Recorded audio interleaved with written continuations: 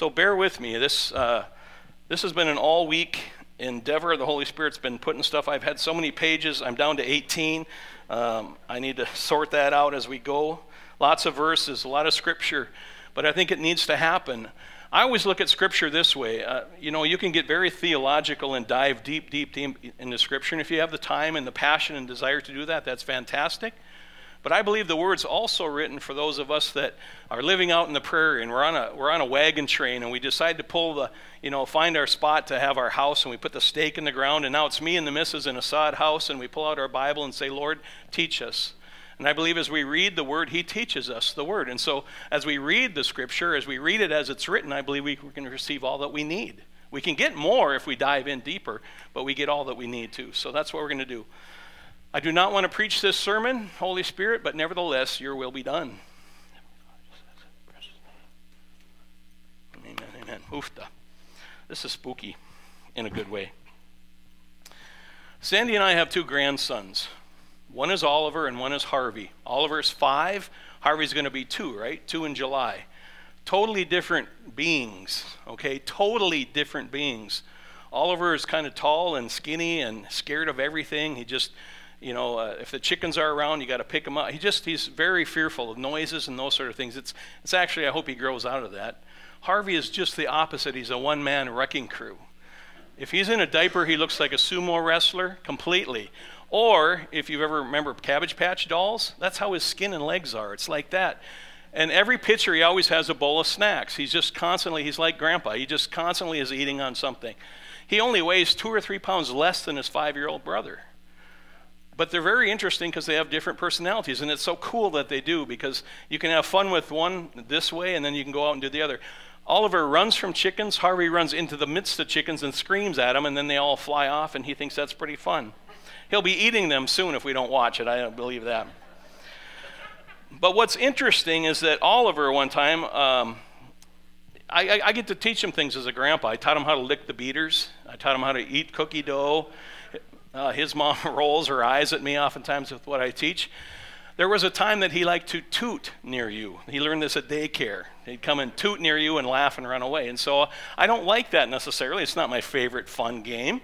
And so I said, you know what, if you need to do that, I want you to go away in the other part of the room, do that, and say, excuse me, and then come and play again. And so he did that for the rest of the day. Then his dad was taking him out to the car to load him up in the car seat, and Oliver ran about 20 feet away. And Stephen said, don't run away. He said, I have to, I'm going to toot. And he tooted and came back and got in the car. So, see, I teach him things. But what took place this day was very interesting, and I'll always remember it, is he was sitting at the far end of the table, and I was sitting at the other end of the table, and we were just looking at each other, and all of a sudden I looked at him seriously, and I went, and he looked at me, and he looked at me, and then he went, we had that communication for about 5 minutes, back and forth, and what struck me was that he was like 3 years old, and he caught on to the game. We were speaking the same language, and that's the title of the sermon today, Speak My Language. And so for that short time, he realized that we were having a game, and we went back and forth, and before long, a bug flew by or something, he got scared, and the game was over. But the point I want to make with that is oftentimes that we need to speak people's languages, and too many times we don't necessarily speak in a way they understand, or they don't speak in a way that we understand. But the Bible talks about that and helps us through that so that we learn to speak the language. And so we're going to take a look at it and realize in the Bible that he talks and gives us very clear instructions about how to do that and do it well.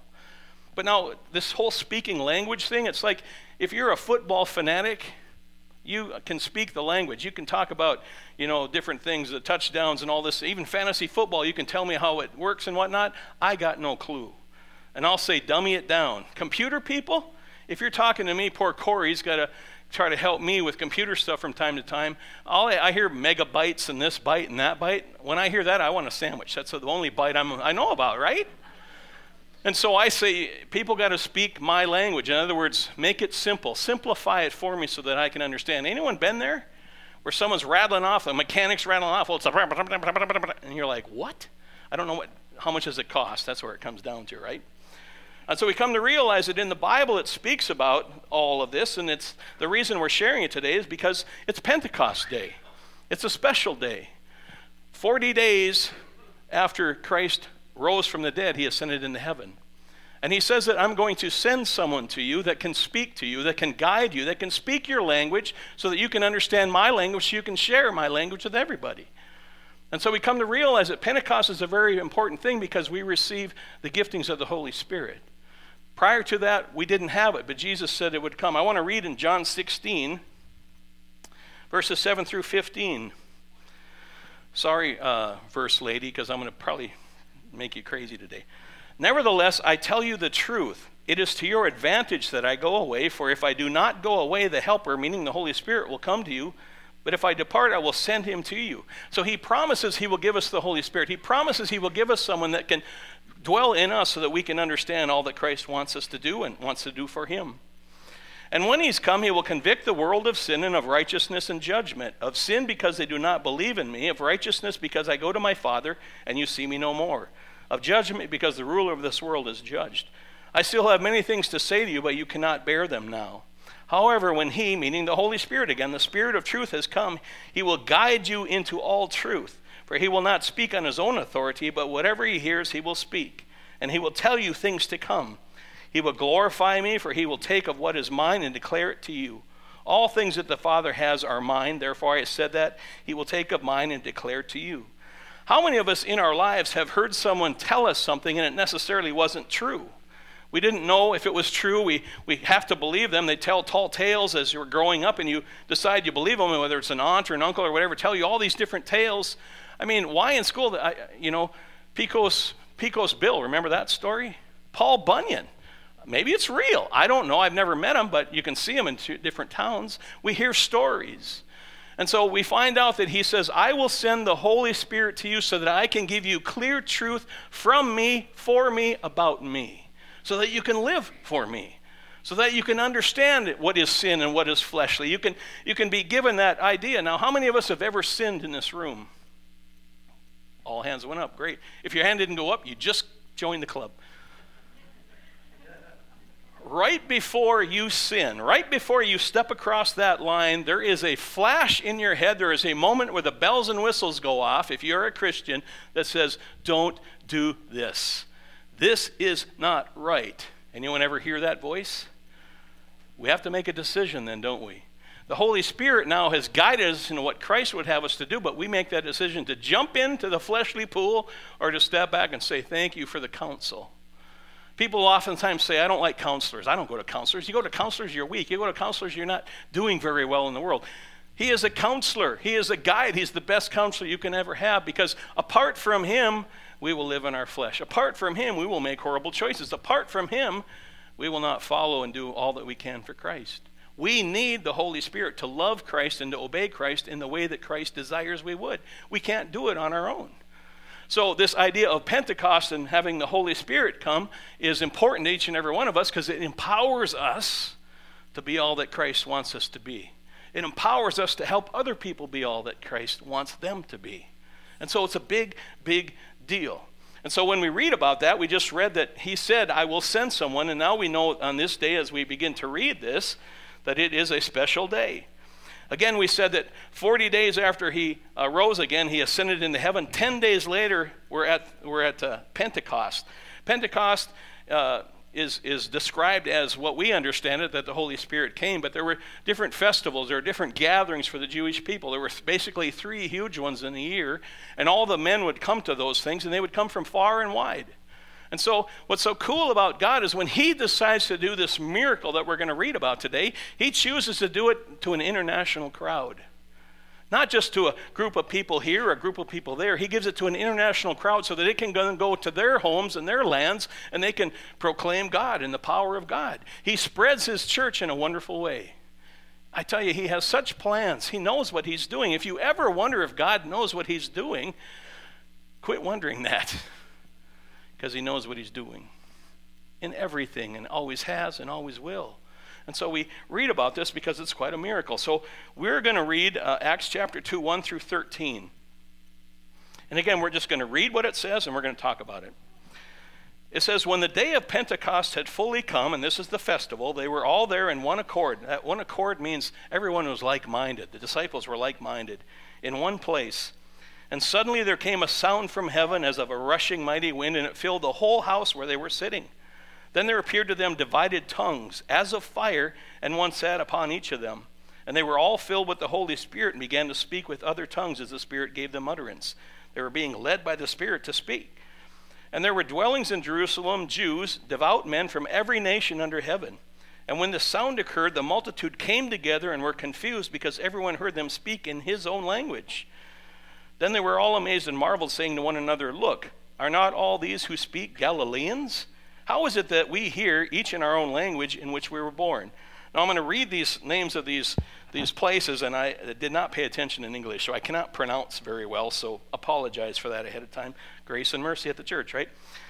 Parthians and Medes and Elamites, those who dwell in Mesopotamia, Judea and Cappadocia, Pontus and Asia, Persia, I'm going to say, the last one, Pamphylia, Egypt and the parts of Libya adjoining Cyrene, visitors from Rome, both Jews and proselytes, Cretans and Arabs. We hear them speaking in our own tongues the wonderful works of God.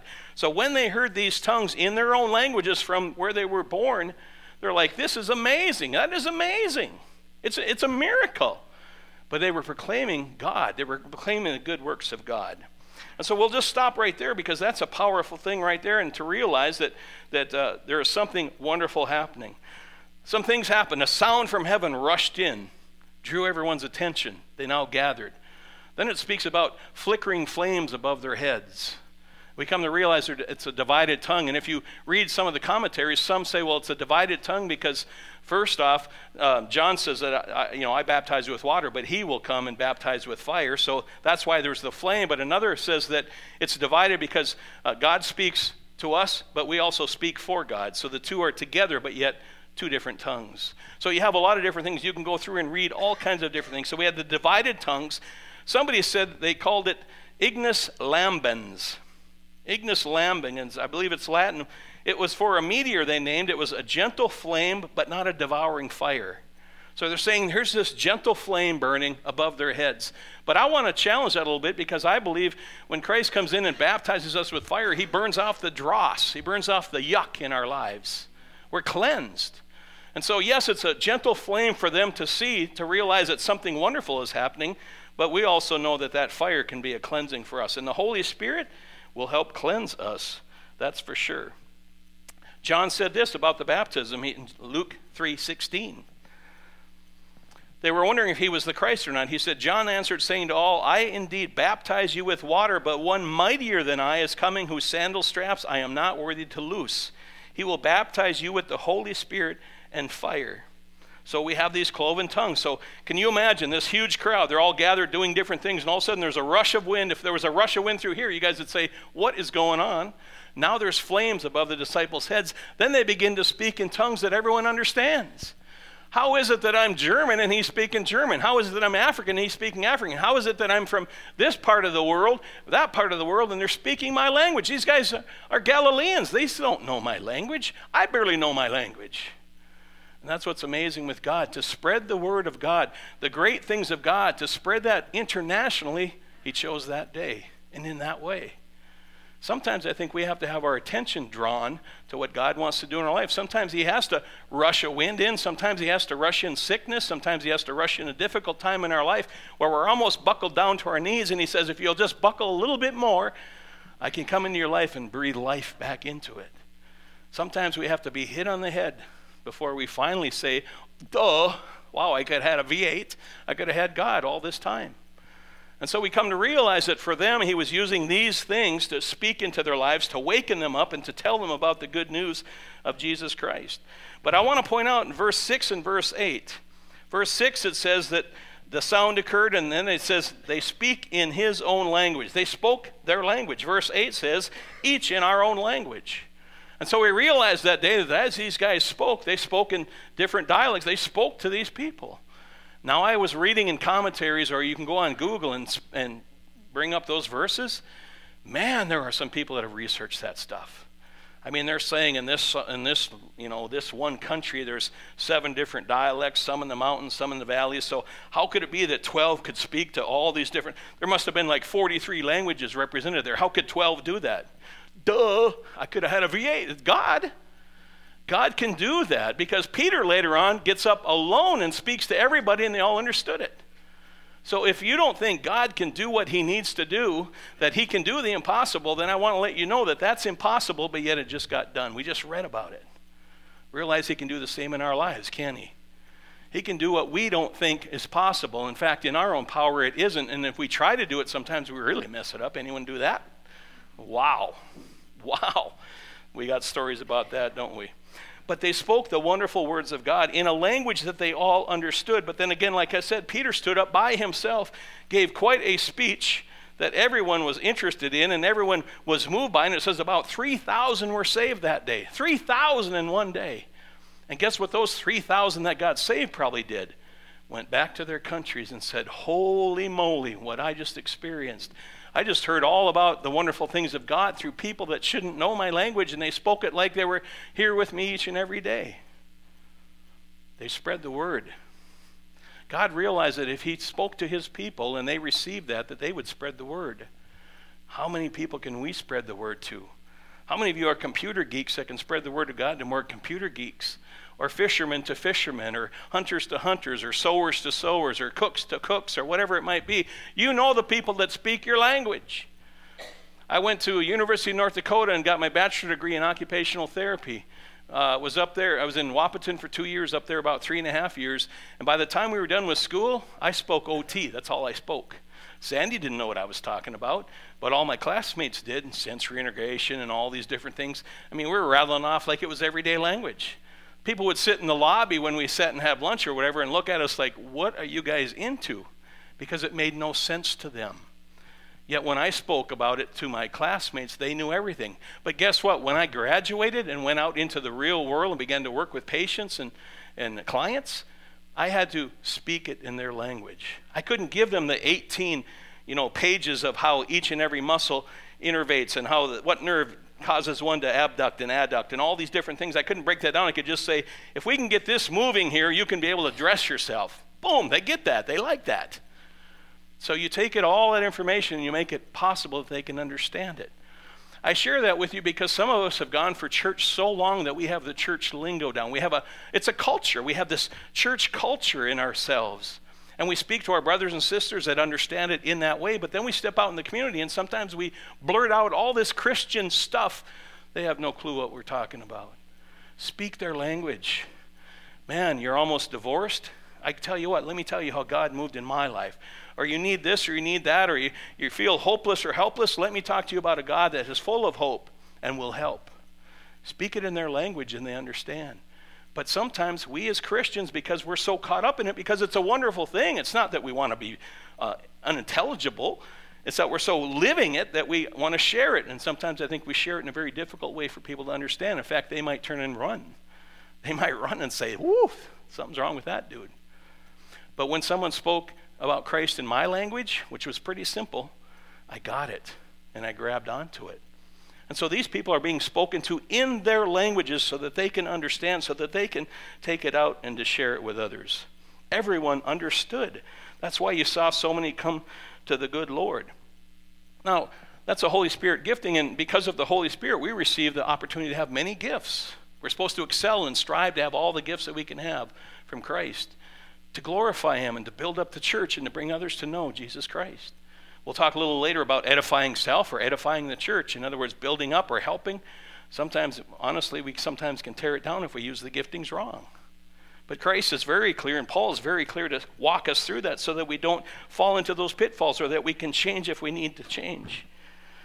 Because like everyone else, how many know that man can start out with the best intentions and sometimes get off track?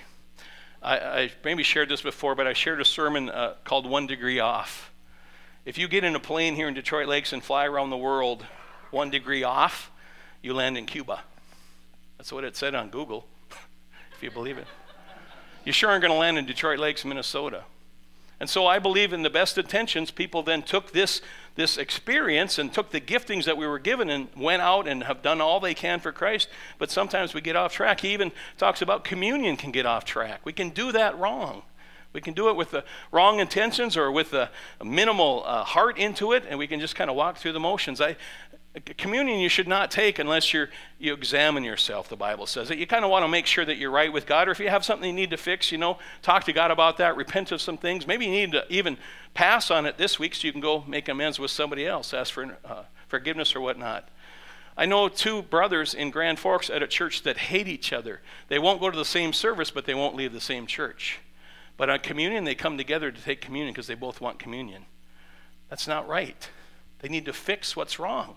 They need to fix what's wrong. So when they take communion, they take it with a true heart, with the true understanding of what the meaning is for healing, for hope, for all that Christ is and pours into our life. To hang on to that hate for your brother while you're drinking the blood of Christ, that's futile. It doesn't make sense. So we realize that we can get off track, or we can get so zealous sometimes for things that we can mess it up. How many of you say, we can mess it up? We can mess it up. Absolutely we can. So on that day, it was intelligible. People could understand what they were saying in their languages. Maybe so-and-so couldn't understand what I was hearing or whatnot, but they were able to understand it. But there is the gifting of tongues. We have the gifting of tongues, but it's not the same. It's not that I can speak German to someone unless the Holy Spirit interprets that somehow as it goes out. I know that Holy Spirit can take my so-called sermons, my best I can do, copy down what Holy Spirit tells me to do, and amplify it greatly, and I know that people hear it differently than I say it. I know that because I come up and say, when you said da-da-da, boy, that really hit me. And I'm like, there's no da-da-da. But the Holy Spirit took it and gave it to them exactly how their heart needed to receive it that day. 100 for 100 different people, 200, whatever it might be. So we've got the power. It's the giftings that we have. We've been given these giftings to use, but we need to use them well. I want to let you know that I can speak in tongues. I can speak in tongues. I'm not speaking against tongues at all in the church. I can speak in tongues. I have spoken in tongues. I will continue to speak in tongues. But I think we have to sometimes take a look at what the Bible says, how we should use them and use them to the best of our abilities for God, because we can either lift up God and edify people to also lift up God, or sometimes we can scare them off, or we can demean church altogether for them because they're scared of what they're hearing. They don't understand. And so we have to be careful to use these gifts well. Now, there are a lot of other giftings. We're going to talk about those too, but because Paul talks about them. And so he goes to the Corinthian church. He writes in 1 Corinthians a letter to the Corinthian churches. It is a tough place to be a Christian. It is full of sin, sexual stuff. It's full of all kinds of problems. And so some of those things are trying to infiltrate themselves into the church. Do you think that can happen today? Yeah, it can happen today.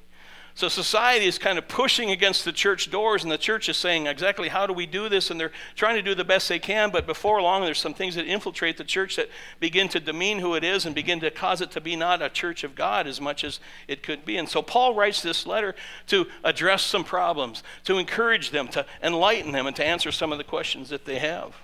I'm going to read 1 Corinthians 14, 1 through 23. I know it's a lot of verses, but I want you to hear what the Bible says so that you don't hear what Brian says. Because I would choose the Bible over me any day. Because I know me. So read along or listen if you would. Pursue love and desire spiritual gifts. Am I right? Am I in the right spot? Yes. But especially that you may prophesy. For he who speaks in a tongue does not speak to men but to God, for no one understands him. However, in the Spirit, he speaks mysteries. There's times that we pray in tongues, but I want to challenge that a little bit, because when we pray in tongues, we know that we're praying what the Spirit wants us to pray. But if we do that up front here, people hear tongues, but they don't hear an interpretation. So we can confuse people. Even in our prayer language, we have to be careful, because we don't understand it. We're giving it to God, and God is speaking with the Holy Spirit. But the point is that people hear that and don't understand it. Yet there's a different tongues where we speak in tongues and there's an interpretation. Glorifies God immensely. It's supposed to bring non-believers to know the Lord in a greater way. So we have to be careful of when we do these things. We get urges to do them, but we have to be careful how we use them. But he who prophesies, in other words, speaks truth, speaks about the future and all of God's things for the future, speaks edification and exhortation and comfort to men. In other words, if somebody prophesies, we hear what's going to take place. We hear God giving us usually hope and guidance, and it makes us feel more comfortable. We realize that God's still in charge. God's got a plan for us. God's sharing that with us. We're still worthy to be shared with. I tell you, that's a good feeling when the creator of the universe wants to talk with us. Absolutely it is. But he who prophesies speaks edification and exhortation and comfort to men. He who speaks in a tongue edifies himself, but he who prophesies edifies the church. I wish you all spoke with tongues, but even more that you prophesied, for he who prophesies is greater than he who speaks with tongues, unless indeed he interprets, that the church may receive edification. Then he goes on to say this in verse 6. But now, brethren, if I come to you speaking with tongues, what shall I profit you unless I speak to you either by revelation, by knowledge, by prophesying, or by teaching? Even things without life, whether flute or harp, when they make a sound, unless they make a distinction in the sounds, how will it be known what is piped or played? It's like if the worship team went up there and just plunked strings. Until they plunk the strings together and make sounds, they make noise, they make music, it makes sense. So he's saying if you're going to speak in tongues, we need to have an interpretation. We need to understand what is being said, because it's, again, we're going to read where it's to glorify those that don't know Christ, not those that do know Christ. So God uses that as a tool to speak into people, to say, man, God just spoke something and they interpreted it and now I receive that. If it's just us speaking it without interpretation, they don't know what it means, and oftentimes it can scare people off. It can scare people off. For if the trumpet makes an uncertain sound, who will prepare for battle? So likewise you, unless you utter by the tongue words easy to understand, how will it be known what is spoken? For you will be speaking into the air.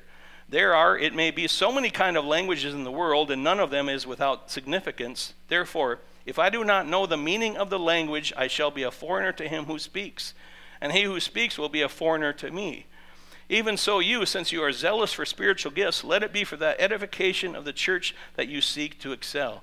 In other words, your hearts are right. You want to do well, but do it in a pattern that I have predestined for it, to work well, to make a difference for people in the church, out of the church, for the church as a whole. In other words, so we have giftings that we can use, but we need to use them properly. Therefore, let him who speaks in a tongue pray that he may interpret. For if I pray in a tongue, my spirit prays, but my understanding is unfruitful. What is the conclusion then? I will pray with the spirit, and I will also pray with the understanding. I will sing with the spirit, and I will also sing with the understanding. Otherwise, if you bless with the spirit, how will he who occupies the place of uniform say amen at your giving of thanks, since he does not understand what you're saying? We got to speak the language. We can rattle off all kinds of giftings of the tongue, but if we don't have an interpretation of it, people sit back and go, what the heck was that? I don't know what I'm supposed to do with that. I've been in churches where that has taken place before I got saved and before I received the Holy Spirit and received the gifting of tongues. I sat through services like that. Okay, I'm going to touch on toes here. I am doing it only because the Holy Spirit told me to. When I came to this church, when I told people that I was going to be the associate pastor of this church, 90% of the people said, you're crazy to go to CF. CF, they're crazy. They're crazy there. They act like nuts. I said, I have never been to the regular services, but I was told not to. You're going to ruin your spiritual career going to CF. But I don't laugh. It was so true. I have people sitting in this room right now that called the services years ago here Circus Sunday. Circus Sunday. It's bad. That's not good. Circus Sunday, this community that we overlook, this Detroit Lakes that we so desire in local areas to reach out to, called a Circus Sunday too. That we're crazy here. Now, I wasn't here, so I can't speak on behalf. I believe hearts were right. I believe every intention was to do well, but there's been much damage done by the misuse of tongues, especially during the service. I wasn't here. I'm just telling you what the community tells me. How many of them people are going to come here? When we as CF pastors go out and try to include people and invite people to do stuff with the church, there is a hesitation, I will tell you. It's not because we're so holy that they don't understand us. It's that they understand that we're full of holes from the past. So if you were here in the past, I am not judging you. I don't know. I was not here. I'm just saying that the outcome was not what God intended tongues to be, because he says it's for the unbelievers, not for the believers. We speak in tongues with the interpretation. That's supposed to rock them to move them closer to Christ. But whatever was taking place was shoving them away from Christ. I don't believe that was intentional on anyone's part whatsoever. But the outcome, they know you by your fruits. And frankly, to be honest with you, we were called fruits, and it wasn't good fruit. So we have these giftings. We have the tongues. We have all these different giftings that the Holy Spirit has given us. If we use them correctly, we can magnify all that God wants to do. We can magnify what takes place in Detroit Lakes. We can magnify what takes place in other people's lives if we use them correctly. But if we're only to edify ourselves, or we get caught up in the magic of tongues, or whatever it might be, whatever leads us, if it's not of God, it's not going to do what God wants it to do. It'll do just the opposite. Do you believe Satan can take, if we tweak things and do them incorrectly, Satan can then use that as his tool to destroy what we're trying to do? Absolutely. He likes to come right alongside and imitate and grab onto any little slip that we have. Again, I was not here. I'm not judging you. I'm telling you what the neighborhood and the community told me, and it made me a little bit nervous. I thought, what did I just step into? Because all the community is not saying, that's fantastic. They're saying, are you crazy? That is not the place you want to go, Brian. That is not the place you want to go. I don't find that here. But I know some things have changed over the last 10 years. But I believe it might be a change so that we can kind of get regrounded, so that we can then use these tools in the proper way. That's my prayer. That's my hope. Because they've been given by God, and God speaks of them. He speaks of them. Let me read verse 20. I don't even know if I have that under. 1 Corinthians 14:20. Brethren, do not be children in understanding, however, in malice be babes, but in understanding be mature. In the law it is written, with men of other tongues and other lips I will speak to the people, and yet for all that they will not hear me, says the Lord. Therefore tongues are for a sign, not to those who believe, but to unbelievers. But prophesying is not for unbelievers, but for those who believe. There are both. We can receive, those that believe already can receive prophecy from God, but those of us that don't know Christ can receive even through tongues if they're interpreted. Therefore, if the whole church comes together in one place and all speak with tongues, and there come in those who are uninformed or unbelievers, will they not say that you are out of your mind?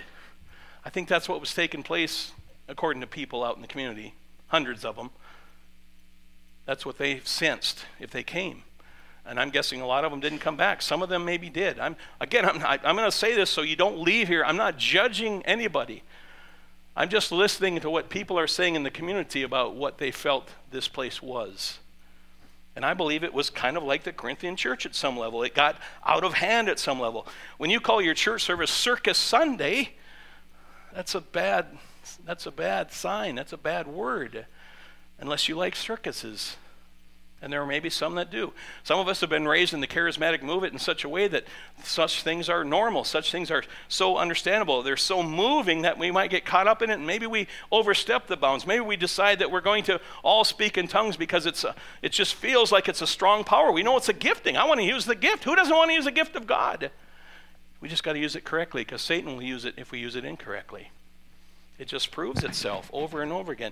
The definition of edify is to instruct or improve someone morally, spiritually, or intellectually. In other words, Latin says it's building up of the soul.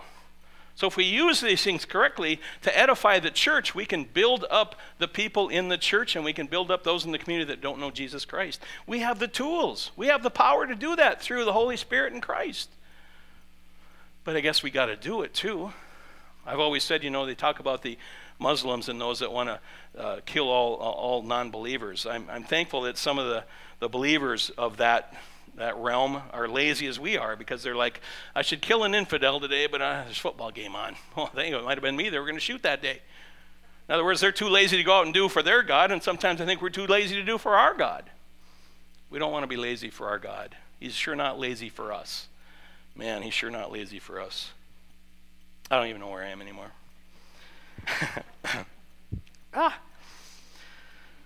Somehow I got to verse, maybe I'm just busting through in verse 13. Let me read that. Therefore, let him who speak in a tongue pray that he may interpret. In other words, we want to have interpretation with that. Sometimes it's the person that interprets, other times it's other people that interpret. I tell you, that's a powerful thing. But also we can sense who's not doing that correctly either with powers of our spiritual discernment. We can say, oh man, that was way off. Somebody's trying to be all they can. Do you believe some people could fake it just because they feel they need to belong, and so I got to somehow do this? You can, but we can discern that, in other words. So don't do that. If that's you and you're saying, I feel like I got to do these things to somehow feel like I'm holy or that God's using me, I tell you what, he'll use you more if you're just honest with him and let him walk you through at the timing and the speed that he has. verse 26.